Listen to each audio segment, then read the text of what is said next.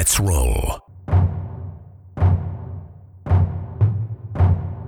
This is Countercharge, your podcast for all things Kings of War.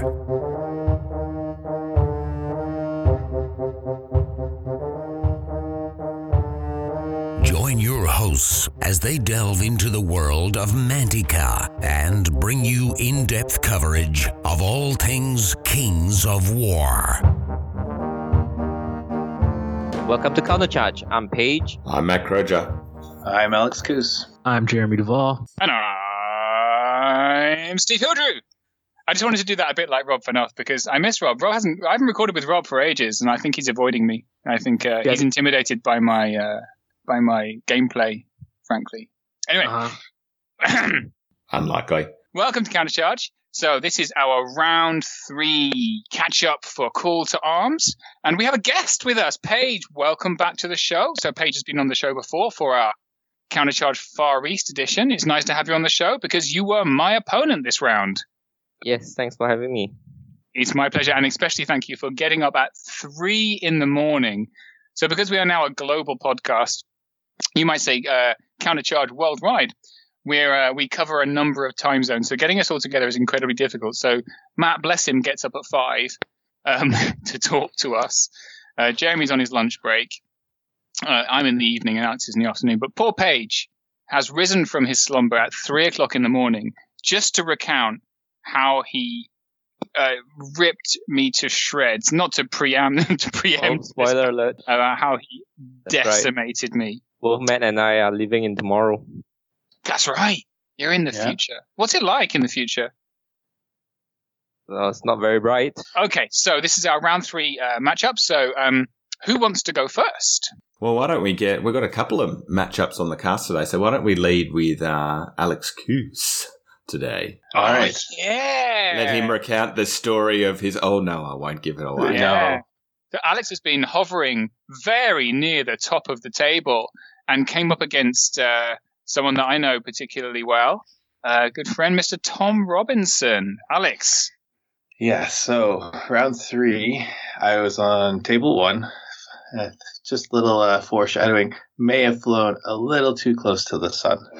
I faced off against Tom Robinson in his League of Rordia.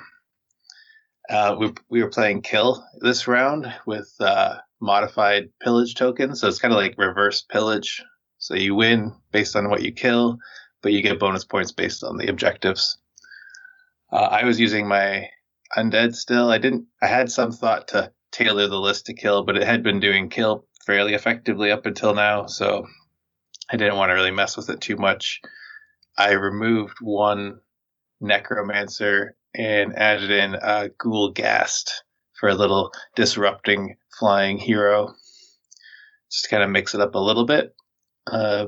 Tom took lead of Rordia. Like I said, his list looked like a nicely balanced list at first glance, but it was quite intimidating when you saw it on the table. He had a horde of knights with brew sharpness. He had honor guard horde with caterpillar. He had a foot guard horde.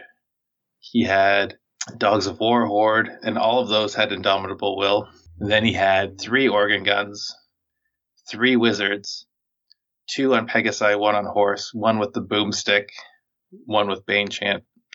And then he had the battle shrine and 2 scout troops and a baron on ancient Arelez. So he had, with his 3 organ guns and all of his lightning bolt, he had a lot of shooting. He had 2 very large blocks of infantry, 2 really big hammers.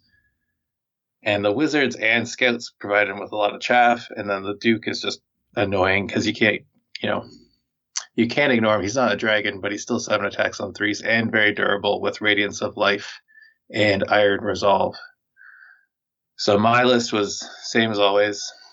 2 hordes of whites, 2 regiments of Soul Reaver infantry, 3 Revcav troops, a zombie horde, a white Wraith regiment, and then the Revenant King on Winged Worm, the Revenant King on horse, a Necromancer with Inspiring Talisman, and the Ghoul Ghast with wings. There were 2 buildings on the right side of the table, just outside of Tom's deployment zone. He was on the bottom. And we had basically a grid of 6 objectives roughly in each deployment zone, or just inside or just outside them. I deployed heavily to the left, mainly because Tom had put all 3 organ guns on the right. And then I wanted to face off against the non-organ gun side of his army, which was split up with a hill, and try to deal with that, which, surprise, did not work. He had his Dogs of War, Foot Guard, and Honor Guard on that flank, and then he had the Night Horde on the right flank with the organ guns, with the Wizards and Battle Shrine in the middle. And the Aralez was off on the far right flank.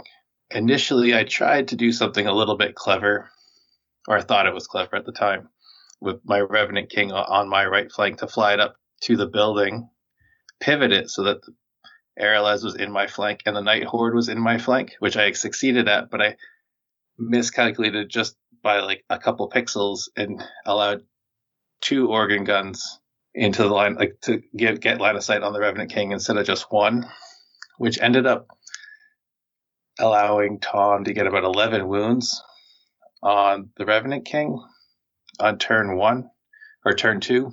Oof. Yeah, I was thinking maybe he'd get 6 or 7, but then the extra organ gun and a little bit above average luck let him get 11 on him, which he didn't break it that turn, but it meant that I knew with all the lightning bolt he had that he would die the following turn, which was a bit of a kick in the pants. It's like a little bit of a lesson. If you come up with a clever plan, but then it doesn't end up working out, don't just force it. I should have probably just not trying to go ahead with it. And like once I realized that the second organ gun was going to get line of sight, I should have probably shifted and tried to delay in a different way. But so this at turn 2, my Revenant King got one of the organ guns. The Ghoul Gas kind of flew up behind him, shielded by him, where I thought he'd kind of pick off organ guns one by one in the following turns. And then I moved up my whole left flank up, or my whole right flank on the left side of the table up to try and put pressure on the Honor Guard and infantry hordes. He just kept backing them up, and then he successfully used his scouts to kind of delay me long enough so that his Night Horde could come around, deal with my wraiths and zombies and Revenant Cav troop quickly, a little too quickly to my tastes, which forced me to divert one of my Soul Reaver infantry to deal with that, and a White Horde eventually. His lightning bolt was very effective, like all game, just kind of picking things off and like adding wounds. Took out the Revenant King on Worm turn 2. I think turn 3 or 4, he took out my Necromancer, and then kept on backing up his infantry so that I couldn't quite get a good charge on the Foot Guard or Honor Guard. I didn't really want to charge his Dogs of War with Ensnare and Phalanx, so he is positioning things very effectively there. The Ghoul Ghast was actually was a little bit of an MVP just because he survived, and he having self-inspiring really helped because a couple of times Tom rolled to pop him on the first nerve check. And then he came back and unwavered. It wasn't even wavered the second time. So he ended up taking out an organ gun and grounding the Aralez for like 2 or 3 turns in a row, which kind of kept him out of the battle, luckily. But his Night Horde took out my wraiths in one turn. I gave him a hindered charge, and I hoped maybe that I could get like a good roll there. Didn't get that. Took out the zombies in one charge, and then I had to desperately throw a White Horde into them, and that didn't kill them, obviously. Then the Soul Reaver Regiment cleaned them up, but then on the left, the Honor Guard and Foot Guard and Dogs of War took out my other whites and other Soul Reaver infantry. So it's just kind of like he was able to control the engagements a little more effectively than I was. And on the final turn, on turn 6, he wavered both of my Soul Reaver infantry. On the left, like it was a Honor Guard horde with the Foot Guard horde charged into them and only did like 10 wounds and ended up wavering them, luckily for me, which gave my other Soul Reavers a flank opportunity. But earlier in the turn, he had done 1 damage with Lightning Bolt and rolled a double 6 to deny me that final turn 7 flank charge to like scrape back a few points. He took your dignity away from you on that last turn. Yeah, he really did. And then he like slyly moved his battle shrine just up a little bit to block line of sight from my ghast to the injured honor guard horde, which may give me a Hail Mary chance to take them out as well. So it was just like I could see a potential for like a tie or at least a very close loss, and then it just like got snatched away. I think it ended up being like 22-7, I believe. But I think around turn 4 or 5, all the things that needed to go my way went his way, and then the chance of a tie just kind of dissolved. Yeah, I came in around turn 4, and Matt was on as well. We were both looking at it, and he'd kind of formed kind of a wave, and it was just like this circle around you, and all your valuable units were left, but you needed really good dice to put it back because his positioning was just very, very good. It looked painful, and it kind of looked like there's possible flank charges everywhere, but there was none. Watching it, he was an absolute master of movement. It was really good to watch a little bit of him. I didn't see too much, but like you say, just moving his battle shrine up an edge so you couldn't see. He just thought of everything really when he was positioning his units. Yeah, I really should have pushed earlier, like on my left or the left side of the table. I should have pushed everything up a little sooner so that he would have had to engage with his scouts one turn sooner, because I think giving him that one extra turn really negatively affected my ability to move, and then gave him enough time to use his lightning bolt for one more turn before committing his wizards as chaff, which he used very effectively on like turn 5, I believe. He just got them in the way of both Soul Reaver infantry just perfectly. Like they just slotted into like these tiny little spaces that were just enough. And just like, I probably condensed my hitters a little too much. I should have spread out a little bit more towards the middle, and not early on. I made a big mistake with my 1 Rev Cap troop where I moved them into range of the volley guns because I thought I could get within 16 of them. But I had pivoted like 16 and a half inches away as opposed to 16. So they were out of range of charging, in range of shooting, and then they had pivoted just far enough so that the wizards had a place to land on the hill to shoot at my Rev King. So it was just like a really bonehead play right off the top, which really gave them a big advantage. But all in all, a really great game, a tight game. Tom's a great opponent, and now I'm back more where I belong. In the standings. I don't know. You're not that bad, to be fair. You're still. Let's look where you are. 26th. Oh, 26. And Alex, did you try your usual tactic of trying to put him to sleep during your turn? We actually played relatively quickly, although not that. Like maybe relatively quickly for me. We or he? For me. All right. Okay. Cool. Tom was. He was a very kind, patient opponent, which I appreciated. So that puts you on 56, which puts you equal with Stephen Pierce. Todd Serpico's there. Kyle Kozlinski's 1 below you. Matt Young's there. Dino Lord's 1 above you. Josh Rosado. So you're in fine company, I think. So yeah, nothing to be ashamed of, definitely. No. So I think I like the way the list is performing. Even like the Ghoul Ghast was a nice addition. I find 2 Surge Casters was probably enough and was very handy in one turn to like kind of get me out of a bit of a jam with his chaff. But yeah, I don't think there's going to be much changes going forward. I tried to like set it up so I would use the same army for the whole tournament just to kind of get a feel for it without making any major drastic changes. I think I had the tools. I just kind of, my deployment was a bit off, and Tom was Tom, so he is like twice UK Master, Clash of Kings champion. So it was a very good game. I learned a lot, and he gave me a good blueprint for my next army, League of Rordia. The next. Oh yeah, we've covered that, right? I've heard that on just listen to our crossover episode. Yes. So all in all, a really great game. I look forward to facing off against Tom, probably in a pickup game, because I don't think we'll face off in an actual tournament. But a great game.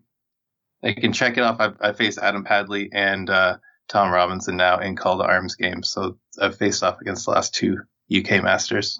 I've lost both times, but hey, nothing to be ashamed of. Awesome. And then we had our second countercharge off of the tournament, right? So we had we did. I'll let Matt go first. Which was televised, international televised, commentated match. So we're really rehashing, obviously everyone's seen it, right? Everyone in the whole world. But go ahead, dwarf on rat. Well, yeah, I don't know if you call like 220 people everyone in the whole world, but Oh, am I going first? Are you still out in the dirt playing with Tom Annis, Jeremy? Building new lists. Okay. Technically, that is true that I did build a list, but you knew what my list was going to be. So the list that you made somewhat was designed to play kill and play me, correct, right? So that not kill, just you. Okay, so I played a list that someone else made for me, and then you got to design your own list specifically tailored to beat my list that was designed by someone else. So I don't know who's the bad guy here, but you're both the bad guys. It's definitely Tom Annis. That's who the real bad guy is. Currently top of the table, so he gets that title, right? But I will add that during my game, Tom Annis, who was in first place, was like, "Don't let Tom Robinson get 23 points." He's like, I don't want to have to face him in round 4. He's like, make sure he doesn't get 23 points. So you're welcome, Tom. I held him to 22. Well, I actually friend requested Tom the other day on Facebook because I thought surely he's short a few. So, after writing all those lists. So, so Jeremy and he played his Dirty Ratkin Slaves and I played some Free Dwarfs. And as Steve said, if you want to check it out, you can go to the Dash 28 YouTube channel and have a look there. And I had a really fun game. My list was 2 regiments of Free Dwarf Shield Breakers, both with Throwing Mastiffs, Ironclad, 4 units of Ironclad, all with Throwing Mastiffs, 2 troops of Dwarf Rangers, 3 regiments of Brock Riders, 1 with Boots of Striding, 1 with Caterpillar and 1 with Brutal Sharpness, and the Striding and Caterpillar ones had Throwing Axes. The 2 regiments of Mastiffs with Throwing Mastiffs, Free Dwarf Lord with Wings and the Aura of Iron Resolve, which I forgot all game. The Free Dwarf Packmaster with an Inspiring Talisman and Mastiff Munchberries, and a Dwarf Standard Bearer with Loot of Insatiable Darkness. So as Jeremy said, I kind of knew he was playing Ratkin Slaves, and I had a loose idea. I didn't go back and look at what the list was that Tom had played, but I just knew that there was lots of breath coming, and I knew there were lots of slaves, so I just tried to build something that had a lot of drops, and maybe the Mastiffs would... The Free Dwarfs, I think overall, are a slightly better list than the Imperial Dwarfs, and so I decided to run with them. They've got slightly less shooting options, though, in terms of artillery, so I thought, I'll give Mastiffs a run. And I said it on the cast, but probably I was pretty intimidated by Jeremy's list, especially when I probably saw it. It was worse than I thought. I guess my goal going in was my first goal was to try not to lose. So I wasn't necessarily going hard for the win first off. And I honestly think, like, dwarves do have a bit of a problem with going through things, so they're going to play that grind game a little bit better anyway. I mean, it seems a bit silly to recount it in super detail given that it's somewhere else, but we basically it ended up with two main bits of the board. There was kind of middle to right flank where both of us quite heavily deployed, and then Jeremy deployed on his right flank, my left, his 3 unit of Berserkers that he'll tell you about, with his, what's the character called, Jeremy? Overmaster? Overmaster, yeah. Yeah. And I had them facing off with one of my Brock units, some Mastiffs and my Rangers. I guess the thing for me is the pot shooting from the Rangers was amazing all game. So it really kept me in the game. The Mastiffs were a little bit underwhelming. I certainly haven't written a list. I've been writing a lot of lists since, but I certainly haven't written a list that has that many mastiffs since. They, on reflection, they were definitely a little bit underwhelming to me. Watching it back on video is really great because I think you always have your biases of what you think happened, and being able to look back and see your mistakes is really amazing. And what the Dash 28 guys are doing with the commentating, I think, is great too. It actually makes it more interesting to watch. I've been loving watching all of that. But essentially, as you'd imagine with the style of lists, we just kind of went back and forth, and I tried to feed Jeremy as few units as I could at a time to stay in the game while I gradually pot shot away. And then the idea was for my Brox to do a little bit of heavy lifting towards the end if they could. Which they ended up doing. A couple of big mistakes for me was, forgetting the Iron Resolve aura, and I didn't use my king appropriately to probably keep him in the backfield and buy me a bit more time. Yeah, I mean, we went back and forth, really. I got lucky a couple of times with some good overrolls in key moments, and Jeremy got not so lucky. But I was pretty happy with how the game went. I guess it's calling it early. We ended up playing a draw, or a winning draw to Jeremy based on objectives, which I think after everyone's talked, we should probably circle back and talk about scenario would be a good idea. But yeah, I mean, I had Jeremy's obviously great to play, even if he was all dirty. He told me he'd freshened up. He'd had a shower before the game, so, and made himself pretty for me. So it was all good. He was a little less dirty than I expected. Yeah. So, as Matt said, I'll go over my list. This is the list that sort of Tom had come up with. I had 4 slave wretch hordes, all with last breath, 2 regiments of Black Souls, 3 abyssal berserker regiments, 3 hordes of decimators, 2 slave drivers, and then the overmaster. So pretty much standard way on how you would play this army, which are one of the ways when you're thinking about archetypes. Get behind the slaves. Basically, have them move forward, shoot it over them with decimators, put your abyssal berserkers on a flank in some terrain or some obstacles because the overmaster gives them strider. So a couple things I thought were interesting.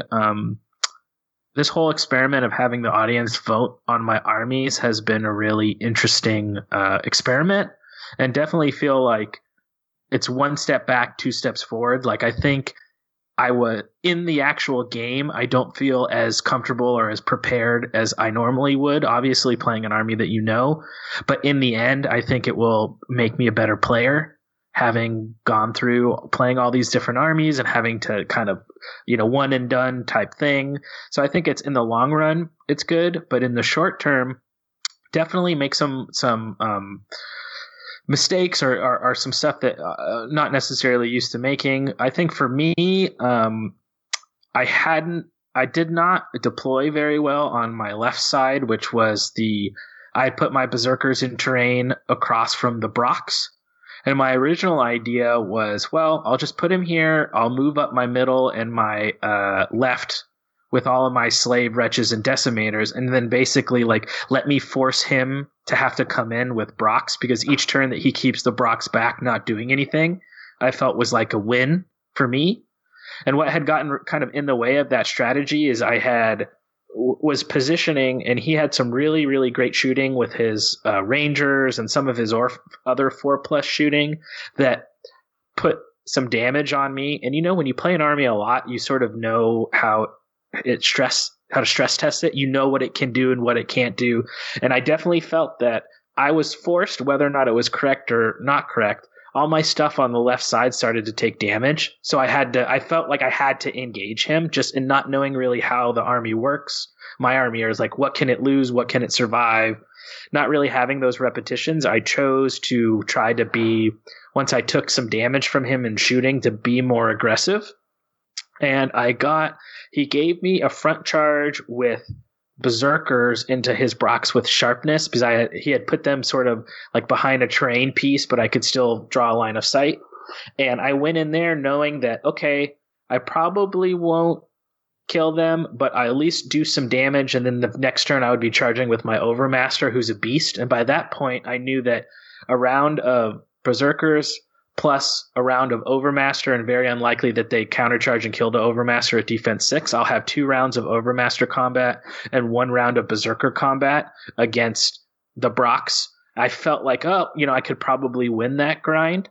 So I chose to kind of give him my other give him a charge on my other Brox with his on my other Berserkers with his other Brox, knowing that they'll probably die, but I should be able to take out the other unit, and then the Brox that killed my I had like an Abyssal Berserker regiment in the trees. Once he killed those, he turned towards the middle, and I had a Decimator horde on a hill. So I felt like, okay, well, even if he kills those, I'll be able to do some shooting. So I think that I definitely played a little. I went from like defensive into aggressive mode on that side, just feeling pressure from his damage. And I think that dice wise, he killed my one Berserker horde, which in the beginning I didn't think.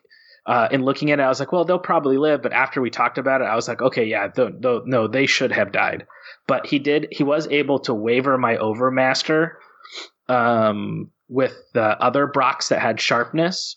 And so then that means the second time he charged them, he had his Thunderous Charge again. So that was a tough, and then in that he killed the Overmaster, and then he had that unit at the end of the game. So really, it's the point difference of adding up the Brox and the Overmaster is a pretty big points difference. So that was tough, but I didn't really know what to do with that side.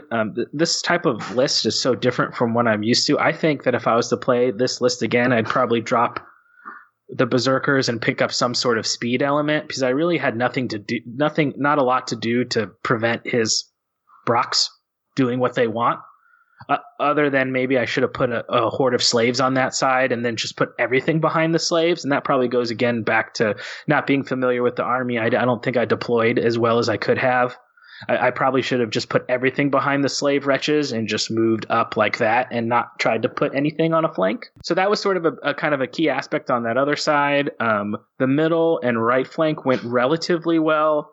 He did forget to use his Iron Resolve, and I actually felt bad about that. Normally I'll try to remind my opponents if they're forgetting something, but I was so focused on remembering what my army did, let alone trying to remind him of his something. I just didn't have the throughput mentally. And I think the other thing that probably I did not do well, I set up with in the deployment of this is kill, so let me think about kill, and then immediately, because of the scenario, which was kill but with pillage objectives, and because I'm so used to playing pillage and not at all used to playing kill, I immediately played the whole game as if I was playing pillage and not at all thinking about kill, really. And that, again, was just we talked about the scenario, and I'm curious to hear what you guys think once we go through all the games. But my mental muscle memory was not at all sort of used to playing kill. I'm kind of the Jeff Traish mindset of win the objective, capture the points. It doesn't matter what you lose, have stuff die, have stuff die, have stuff die. So that kill in general is not a scenario that I ever really cared for personally. But it came down pretty close. I mean, I feel even though that Matt made a couple of those mistakes, he was still in a really, really great position to win. And at the very end of the game, I had Decimators go into the king with wings, and I was able to kill him, which basically that brought us to a draw. But I was really happy to play Matt. We had a really fun time. It was a really close game. I think that, I don't know how he feels, but I'm actually excited to play him again with an army that I know, just so that we can have a cleaner game, because I think both of us made some mistakes playing with stuff that was new to us. But super fun game. I'm happy with how I'm doing so far. That put me at a 1 win, 1 loss, 1 winning draw, having played 3 separate armies chosen by the audience. So I don't know where. I think I might be maybe in the middle towards bottom going into round 4. But I'm still pretty happy with how all my games have been really close. But solid game. So you are currently 71st, and Matt is 76th, and you're only 2 points away from each other. I'm still bottom of the countercharge pile. No, not that far. We're all. Well, you're down on. You are from down under, so. Well. So yeah, someone needs to be the shoulders you guys stand on. That's right. My favorite thing about watching it, apart from constantly, obviously, shit talking you in the comments, was how many times the commentators went, "Why has he done that? Well, I don't know. Why has he done? Do you know why he's done that? I'm not really sure why he's done that." It was great. I was keeping count. There was one where someone was like, "No." Yeah, I think it was really great. Like, I watched it back, I think, even that day. Yeah, and I thought it was great watching back. It's really interesting, isn't it? Because when you're not in the mind of the person doing it, I mean, you assume they have some sort of plan, but I don't always. But yeah, when someone else is, you're just not going to see their plan sometimes. And it's also funny looking at, like, when you know what you know about your own list, what they see and what they don't see. So it was good fun to watch, that's for sure. It was also really interesting, Jeremy, because what you were saying about the scenario, the Ratkin slave list you were playing is a sacrifice list. It's a list where you sacrifice stuff in order to kill stuff. And that is not good for kill. Because you have to give stuff up.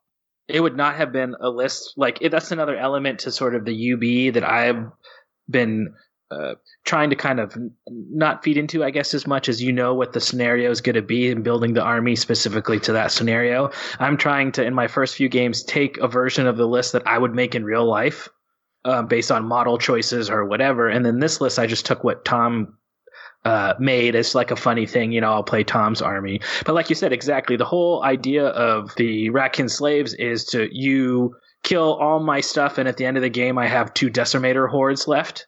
But they're on the objectives that you can't come near because I'll shoot you off, So it is, you're exactly right. Not a list, precisely designed to be great in kill. But, but still fun to play. I mean, decimators are ridiculous, man. They just do so much damage.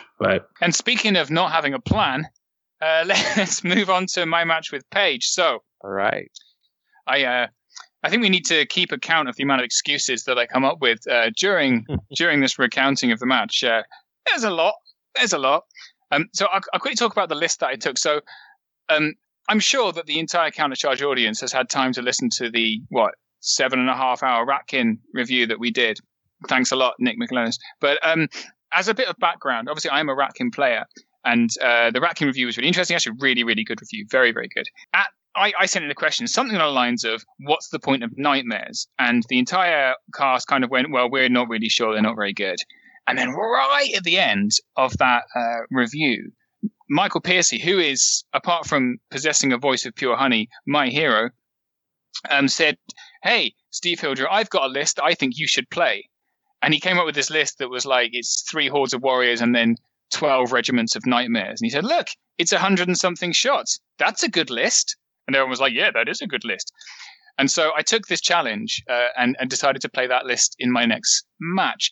Unfortunately, I was or fortunately, because he's a lovely man, he's also here. I was matched up against one of the best players in the world who has won Call to Arms in the past, which is Paige, right? So, right. Remind me to pass him some under the table money after this. Exactly. Yeah, Mike. He's no longer my favorite person, Michael Pierce. He's off my hero list.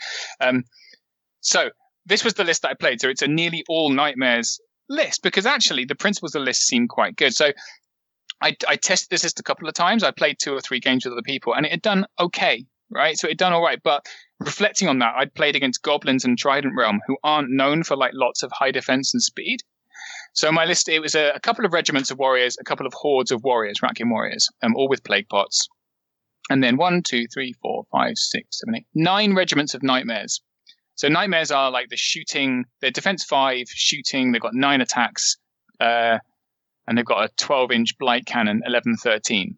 Right, so with rally, they end up 13, 15. So that's actually pretty good. A 13, 15 regiment, unit strength 2, that shoots and hits with crush 1 is not bad. So this is, and vicious as well. So pretty good. 2 brute enforcers, 1 with inspiring, 1 with loot, Tangle, and then Mother Kryza. So that was my list. And then I came to the board, and Paige sent me his list, which is his Green Lady list, which we'll go over in a minute, which is very fast, very Alpha Strike. It's all speed 8 above, apart from like 1 unit of Earth Elementals. It's very, very, very punchy. And then I recalled in my mind, because I've never played Kill. I think I played it once at Clash of Kings, and I played a Night Stalker build. So and all I can remember was Elliot Morris saying somewhere the correct way to play Kill is you castle in the corner, you let them come onto you, and then you hit them. So I'm like, cool, that's what I'm going to do. And the way the board was set up, it was pretty like a mirror terrain. So there's like a forest on each side and impassable on each side. And I set up behind the forest because in my head I'm thinking that's a great idea, because then when he attacks me with his stuff, which by the way nearly all had Pathfinder, he'll hit my like plague potted warriors and he'll bounce off and then I can shoot him to death. Forgetting that you have to shoot into terrain, which means you're hitting on 5, so your 9 attacks are suddenly terrible. And then even worse, but there was a hill also, it's a hill and a forest next to it. So I thought, what I'm going to do first turn, get some warriors up onto a hill, pop the plague pots, get nightmares behind them, and I can shoot off the hill for the rest of the game. And then page 1 first turn, like everything came forward like 10 inches. And I thought I was pretty smart in deployment because he started to deploy right across the board because he's thinking, I think, I'm playing rats, they're going to try and swamp the board. And I just plonked everything into one corner. But everything's so fast, he could redeploy really quickly. And I was very much on the back foot. Yeah. And it felt like nothing I did kind of really worked. None of my Bane chants came off. He regenerated all the damage. It was horrible. But I mean, obviously, loads of fun. Great, brilliant game. But yeah, what a masterclass in movement and how to pin people down, definitely from Paige. How was it for you, Paige? Bear in mind, we also played in Paige. So I started at 11. Sorry, I'm just racking up the excuses. Remember, so I started at 11 p.m. and we finished at 2:20. At which point I was like, I'm going to bed. Goodbye. Paige, how was it for you, mate? I don't know about you guys, but I think UB games for me, it would usually take about 3 to 3.5 hours. I don't know if that's normal or it's because I'm usually not a very fast player. How's the timing like for you guys? I'm usually like 1.5 to 2.5, depending on the points level. Although, like at a smaller points level, the other day I played 2 in 2 hours. I guess it depends, but that's me, right? And I'm at 76th. I'm closer to you, Paige. I think like I'm more of like a 3.5 kind of. Yeah, the difficult thing about UB is to get the exact positioning because you like turn 20 degrees and you move up and you realize that's not where you want to be, and then you got to undo it twice, and then you turn 1 degree more and you move up and that's not where you want to be, and then you undo again. So that's what's taking the most time for me when I'm playing UB. And well, getting to my list, I've been playing Order of the Green Lady for a while now, since the start of this Call to Arms, and it's almost the same list from round 1 to round 2. I just changed a 5-point item, and round 2 to round 3 is the same list. So I took Man-at-Arms Horde, Order of the Brotherhood with Banner of the Green Lady, Order of Redemption with Brew of Strength, 1 regiment of Water Elementals, 1 horde of Water Elementals, 1 horde of Earth Elementals, 1 horde of Order of the Forsaken with Jesse's Boots, 2 Beasts of Nature with Wings and 7 attacks, 2 Pegasus, a Druid with Bane Chance and Surge, and a Unicorn with Blade of Slashing. And straight off the bat, two of the things that I like the most is the Unicorn with Blade of Slashing. I hate that Unicorn. I hate it. It took 4 turns to kill it with 3 separate regiments. 4 turns! Continue, sorry. And the other unit that I really love is the Order of the Redemption with Brew of Strength, because it can really grind very well. With the regeneration, regeneration 5+ is not fantastic if people have been playing regenerating units before, but once you get to regenerate over 2 rounds, it starts to add up, especially when the opponent runs out of steam and momentum to deal more damage to such an elite unit, and it starts to heal back its wounds, and then it becomes unkillable near the end of the game. And that has helped me win several games. One of the challenges of Order of the Green Lady is the unlocks, because cavalry regiments only unlock 1 unit, and Order of the Redemption and Order of the Forsaken, they're all not unlocking. For the game, so Steve castled in the corner. The objectives were placed scattered around the board, like 1 in each 2x2 square.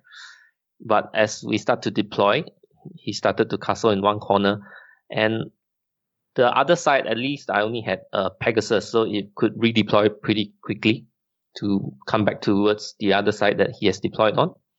And on hindsight, I chose the table side, and I think I chose the wrong side. But he chose the wrong corner to deploy on as well. After the game is over, we sort of reviewed it. So he chose the side with a hill and a forest. And most of my units have Pathfinder, which is something that I like about Order of the Green Lady. So it didn't help him a lot. So he should have deployed on the other corner, which has the obstruction and 2 obstacles. So that would have hindered me, and the obstruction would block some of the flank charges because he has a lot of Nightmare regiments. So thankfully I won first turn. He moved up his forces and he popped the pots on the 2 hordes of warriors. I saw that I could charge into the 2 regiments of warriors that he hasn't popped the pots on. So I managed to kill those 2 regiments while I killed them both. Yeah. One was killed by the Order of the Redemption, but charging into a forest, and the other one was killed by Pegasus and Beast of Nature combined. So I think that was a bit lucky on the dice there. While I still managed to charge the 2 hordes with other forces, because most of the list is pretty fast. The only slow ones are the Druid, the Earth Elementals, and the Man-at-Arms. And yeah, so from there it's about picking charges that were relatively safe. And the Nightmares are surprisingly hard to kill, because I think they're 13-15, defense 5 with the rally 2, right? And they do have a tangle that can give the Fury Aura. So one of the cool things is a unicorn charged into a Nightmare regiment and eventually killed it on its own. Yeah, and the unicorn was all the way on the corner of the board, so it was difficult for Steve to get more than 1 unit to charge the unicorn back. Yeah, so eventually it ground out. And there were a few unlucky dice for Steve. I think one was the Mother Kryza not killing the Beast of Nature, although he got a flank and subsequently a front charge. Yes, you sound 10 wounds. Nothing seemed to go, apart from the fact that I deployed poorly. I don't like to blame it on luck, mainly because, as you know, I can't count. I don't. I know part of the reason I think. I don't know, Paige, do you play on clocks at all ever in your tournaments and stuff over there? Not recently, because our local communities sort of died down a little bit towards the end of 2nd edition, and it's starting to pick up again in 3rd edition. So the first tournament we had, we didn't want to stress everybody out, especially when they just came back into the game. So we did not play on clock. Yeah, it's quite fun because if you watch Paige's videos, which are excellent, and actually his recent one with Jeff Trace, they went through an explanation of kind of averages and stuff when Nick posted his pictures about what averages mean. Mm-hmm. And then Paige kind of, he tracks when his dice go well and don't go and all the way through it. So he's kind of like a maths wizard, which is hilarious because, as everybody knows, I am the opposite of a maths wizard. So Paige is there. He calculates every single... I can hear him in the background going, so if I charge that one, it's 7.2 damage on average, which is a 6 twice, which is an 86% chance of getting... And I'm there taking off my socks, having to count on my toes, because I'm like, counting above 10 is hard for me. And I'm like, yeah, this charge will probably be fine. Oh, it's bounced. I wonder why. So well, that's a 37% chance of a success, like that. So he's calculating every single odds for every single thing. So I put my regiments into the forest, and I'm like, there's no way a single knight regiment charging those are going to kill them. And he's like, yes, 73% chance of killing them. Oh, look, they've died. And I'm like, this is why I'm losing so badly. So yeah, he was very mathematical, very precise. And not popping play pots on those guys on the first turn was stupid. And yeah, he picked me apart. It was quite fun. Very good list. I think Green Lady is a really underrated list. People don't realize how many elements it can bring to the battle that are really strong. It is kind of a glass hammer in some ways, but if you can get that regen going, and water elementals are really, really strong and stuff like that. So yeah, it was fun. In fairness to you, Steve, I think Paige is for Paige, numbers is also his life. Is that right, Paige? I am Asian now. And I'm married to an accountant. That's not what I meant. I'm just envisioning a little bit of a training montage for Steve doing math problems for the next 2 weeks before the next round. He's just like the little beautiful mind, like floating equations. Exactly. me. And I thought, right, so if I charge now, no, I can't count. I don't know. I'm just going to charge anyway. Who cares? Yeah. So the Nightmare build. So the Nightmare build, I think I want to talk about a little bit because I think Mike Piercy had a good point, and I think Nightmare regiments are actually a lot stronger than the Hordes. Then 140 points for that. I think they're great. Don't take 9 of them. Because I think they're really good against low defense armies like Trident Realm. They will absolutely decimate unless you bought loads of Placoderms. But if you have a defense 5 army you're facing, they struggle hard. You need other elements to make them work. So my current build's still got Nightmares in it, but significantly less than 9. Yeah, because after I charged the warriors, right, half of your Nightmares would charge into combat and the other half would be shooting. So if you replace that half that charges into combat without ever getting to shoot with something that fights better, it would round out the list a bit better. Yeah, I think 4 to 6 is kind of like, if you're going to take a bunch of them, I think you'd probably top out at 6 for max effectiveness. Also seems a lot, and then I have to model them as well. So thankfully, I had printed out I'll just do some bases. This seems like a build that's going to work. They're in the bin, but I think I've got 3 in my current build that go behind some Hackpaws, because I think once the Hackpaws die as they do, having some quite tough guys to either shoot or fight, it seems like a smart move. Yeah. So. Another thing is that the large infantry regiments, the footprint is quite longish. So it's sometimes a bit hard to maneuver and protect all sides of the units. Mm-hmm. So that's another thing to consider. Yeah. But I think they're a nice option. I think with Rats, these days weapons teams are kind of hard to fit into the list. So without sacrificing a lot of other things, I think having Nightmares as an option to have unit strength and shooting and a little bit of punch, and like you're saying, 13, 15 when you're rallied is pretty durable. Right, and so in an objective-based game, actually, it's a very different story because you can spread out a little more, and they're unit strength too, and 140 points, and you've got a ton of unit strength to just spread around the board, and they're so annoying to kill that you actually, especially if you've got Brute Enforcers in there as well for another couple of unit strength, and Mother Chrysler or a Brood Mother, it's just an annoying amount of unit strength to kill, so not that great. So Paige, that puts you at 11th with 63. So just for a bit of table context, right. Tom Annis is 73. He's joint top with Stephen Devonish. And Paige is there at 63, so you've got 10 points less than the leaders. Just one out of the top 10 there.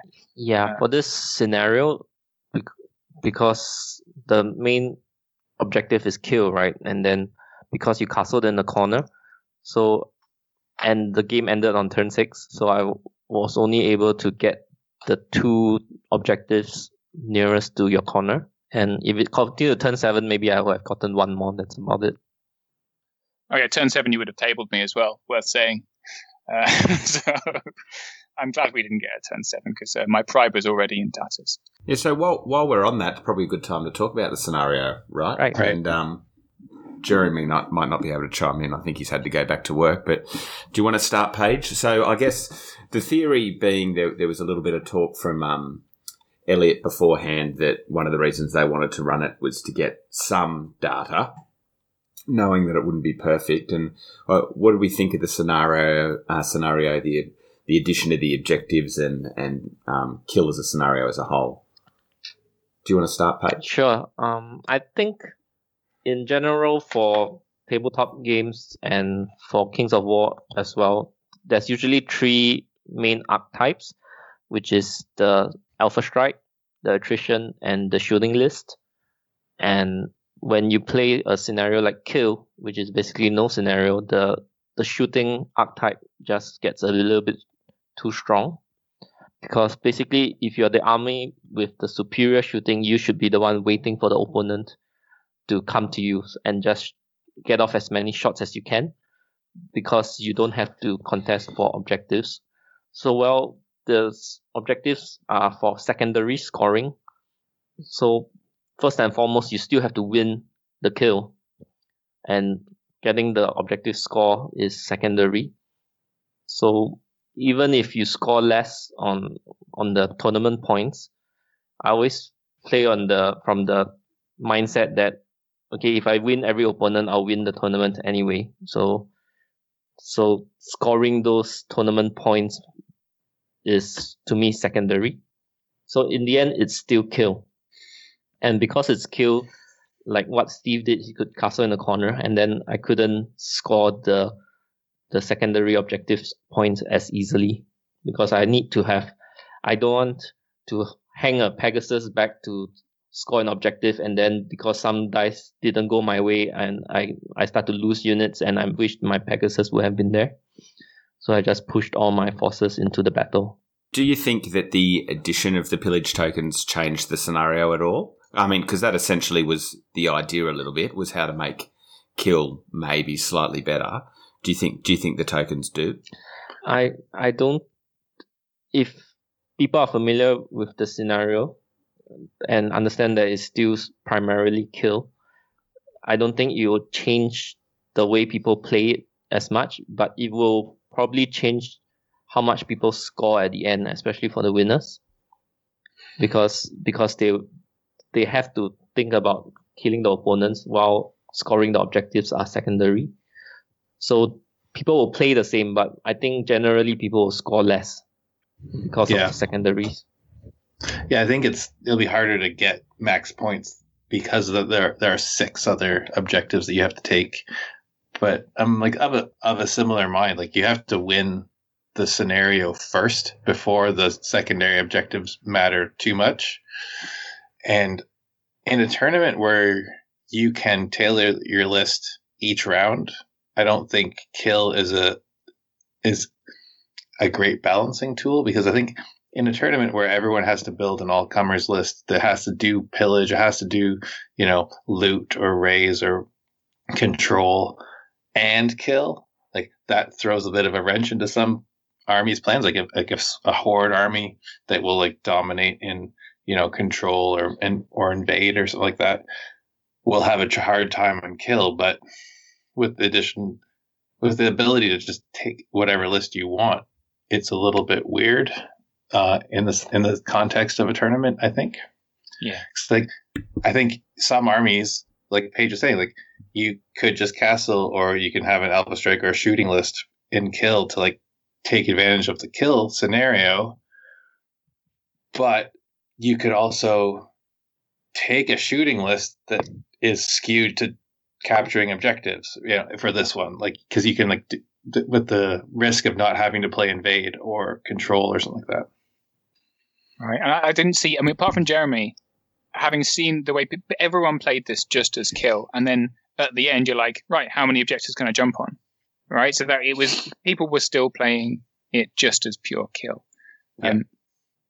And I think I saw Tom Annis or someone mentioned that like not many people got full points out of like this round. People were just focusing mainly on killing and then treating the secondary objective secondarily, or it was just creating situations like Paige was talking about where like they just couldn't get to the rest because they had to focus on killing the other army. Yeah, but like Paige said, if you're playing the objective game, the objective is the kill, right? Yeah. And yeah, the pillage tokens are simply just to get those few extra points. So when it comes down to it, you need to win first. Otherwise the tokens are essentially worthless. I mean, you never, if you're in a losing position, you're very unlikely to kind of get more tokens anyway, right? So I think you're unlikely to then spread out further just to conserve a couple of points. If you're losing kill, you're losing units, right? So you're not going to be able to hold. Yeah, exactly. So, I mean, and this is nothing saying about what they tried to do either, because I think, it's a good thing to try and do to make it a little bit better. But I mean, I'm someone that's personally not usually minded playing kill, but I think, like you say, Alex, in the context of a normal tournament, it's actually far better than it would be in this tournament. Because, you might get the one chance that you get that skew list that someone's played all tournament, but in general, you'll come up against more balanced things. Yeah, I think, cause I remember last year with my, 34 unit strength rats having to play kill round 3 against John Vanas's Empire of Dust was like, oh, this sucks. Because it's just like, a swarm list just couldn't, I couldn't bring enough force to bear. And I think that's where the real value of kill comes up in a tournament, where you're like, you have skew lists, and then Kill's kind of like this weird skew scenario that kind of like just makes it harder for certain builds, which I think is kind of what scenarios should do. Right. I think last year when in Clash of Kings they reintroduced Kill was because there was a bit of a spam trash meta coming up where people would spam a lot of cheap units with tons of unit strength. So they can't fight, but they have too much unit strength on the board that they hold the objectives really well. But I think in this edition, it kind of got balanced out because unit strength is a separate stat now, and the cheap units tend to have lower unit strength, like the red slaves or what do you call them now? Wretches? Yeah. So the hordes are unit strength 3, while the regiment is unit strength 2. So those cheap units have a 1 point drop in unit strength. So that kind of, I think that really balances out. I haven't seen a lot of this trash spam in version 3 of this game. Yeah, I think with a lot of the horde lists, like unit strength is way down. Like you don't have 60 point unit strength 3 units anymore, or unit strength 2 units relative anymore. So it makes a big difference. Right. Even Jeff Trish, and he in his round 3 he was playing against Dan King, and he is usually a very objective based player, and you lose on attrition and still get to win on objectives. But because this scenario is Kill, he sort of changed his list construction totally. And I did it's streamed on Dash 28. I didn't watch the whole game. I just caught glimpses of it. But basically, he ran Abyssal Dwarfs with lots of defense 6 in the golems, weakness to lower people's crushing strength, and basically shooting, which what do you call them, the heavy mortars. Mm-hmm. Yeah, so you just castle in the corner, shoot until they come to you, right? And then he put all his golems in the forest, so things will be charging in hindered. Yeah. Interestingly, though, I thought that his standard style list would have performed just as well, if not better, in that matchup. Because I think there's still something to say in terms something for that, high amount of drops, high unit strength.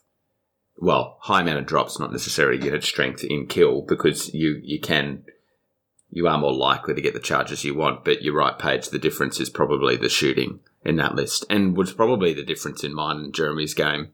That allowed me to be anywhere near a draw, was having longer range shooting means you're popping off stuff before it even gets to you, which then potentially gives you a bit of an edge when it comes to the combats. Well, that's like in my game against Tom, like his lightning bolt, like his organ guns affected my deployment, but his lightning bolt, having lightning bolt 18 is just enough to be like a problem throughout the course of a game to like force issues and pick up units at the end. Makes a really big difference in Kill, especially. Yeah, it didn't help that Dan King took an all stealthy list against him as well. That was a great match to watch. Really, really fascinating to see these guys kind of pitch off against each other. I just wish it was because they're both really objective. Dan's more of an aggressive kind of Kill type gamer. He tends to smash and then take the objectives later, whereas Jeffrey is all about the objectives. But really fascinating to watch them to pair off against each other. There were some from the games they streamed over this. What has it been? Fortnight? It feels like forever ago already. Mine and Jeremy's game. I think there were some cracking games to watch, and the commentary makes all the difference. But that game in particular was just, I just sat it. Well, I was taking cheap shots at John for the whole time in the comments, but that's part I was of the watching fun. the game as well. Exactly. Yeah, exactly. I love live comments. I think half the fun is just sitting criticizing the haircuts of the people on the cast. I mean, that's what we're there for, right? Exactly. The two naughty boys weighed in and ruin everyone's lives and self-esteem. So let's see. So I think Alex is going to have both Alex and Paige within the top kind of third. Paige is significantly higher because I let him win. And then we scroll down. I am down at 60 something. I'm in the wrong page, that's why I can't find it. Ha! There we go. I'm at 62. I'm definitely going to have you by the end. I can't wait. Can't wait. Well, you're Jeremy's at 71 and you're at 76. Within that bracket, by the way, it's not an easy bracket. You've got Matt Gorham, who's an exceptional player. Adam Padley's there. Chris Fisher's there. there are some Nathan Clevenger, there's some Tyler Schultz, there's some decent players within that bracket. Sharks in the water. Some guy called the Professor. The Professor, who got a 25, by the way, last. Yeah. And Shazunk, whoever that is. Yeah. See who's around kind of my bit again. Dan King, because he got a draw, is still worryingly close to where I am. Not. And Mike Settlemire. Yeah, Mark. He was top table at the end of Masters, wasn't he? Round 6. Yeah. And consistent universal battle. He consistently places high in Call to Arms as well. Keith Conroy, Jay Rosado. It's because people are testing out lists. I guess I think people are just some people are taking it really seriously and going to win, Thomas. But some people are kind of playing around with it. Alex Kush. Yeah. It's a theme list, Matt. It's a theme list. The theme is winning. Right.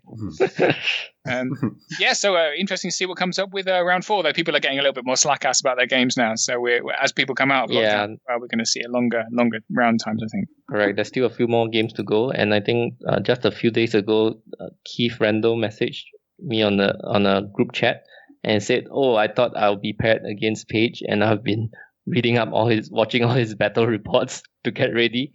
And then as more games came in, we are no longer next to each other in terms of the placings. And he said, all that effort wasted.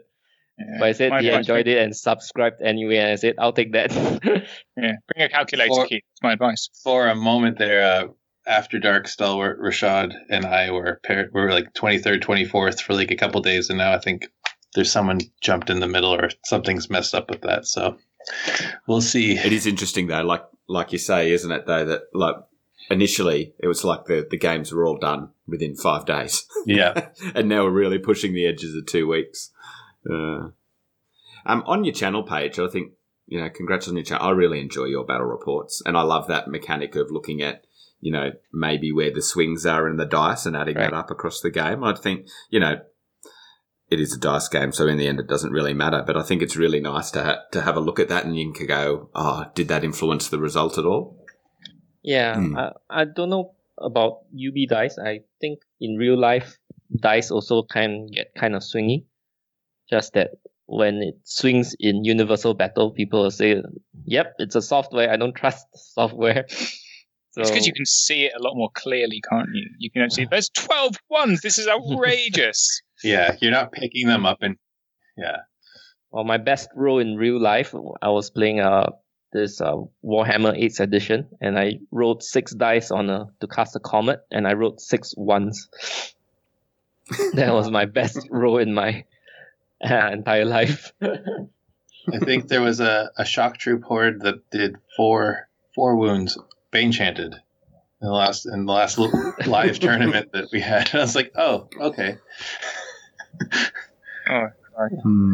So do we know actually how many games are left? So at the top, we did rankings before. So at the end of round 3, we've got, well, not at the end, almost at the end, Tom Annis and Stephen Devonish at 1 and 2, and then Tom Robinson.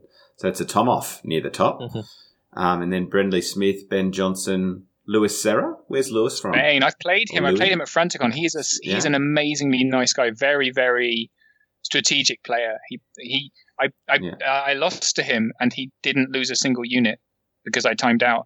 But he's that kind of player. So. Yeah, and wow, okay. And then we've got Paul Brown, Kyle Peach, and Taz Stacey, who did he? He tied. Yeah, that's right, because he responded to my slag of him in the last podcast by saying didn't lose, suck on it. And Joey Greek round out the top 10. It's good to see Joey's dice have stopped hating him, because I think he had a run of really terrible luck on UB for a while, like just shockingly bad dice consistently for like a few games. Yeah. Well, and if you look, I mean, realistically, a loss is in this kind of tournament's going to put you out of the running, isn't it? Yeah. I mean, between 1st and 20th, there's only a spread of 13 points. So. Oh, no, wait. I didn't lose a single unit. I got that wrong. So he beat me and I didn't lose a single unit. That sounded much worse than it was. That's why. That's the kind of player I was that he like, is. He lost loads of units. I didn't lose any units, but he still won. Right. Good story, Steve. Thanks, man. I am Interesting not story editing I've that got out. about Lewis Serra, guys. Forget it. All right, Paige. I'm in charge of editing, and you're being shown up. Yeah, it's just normal. Paige, do you want to take us out, mate? All right. Until next time, keep countercharging. Thanks for listening, and we'll see you next time on Countercharge. Please let us know what you thought of the show by emailing us at counterchargepodcast@gmail.com, on Twitter at countercharge15. If you enjoy the show, you can help others find out about it by leaving positive reviews on iTunes. Until next time, keep countercharging. Music is a composition of Kevin MacLeod and is licensed under Creative Commons.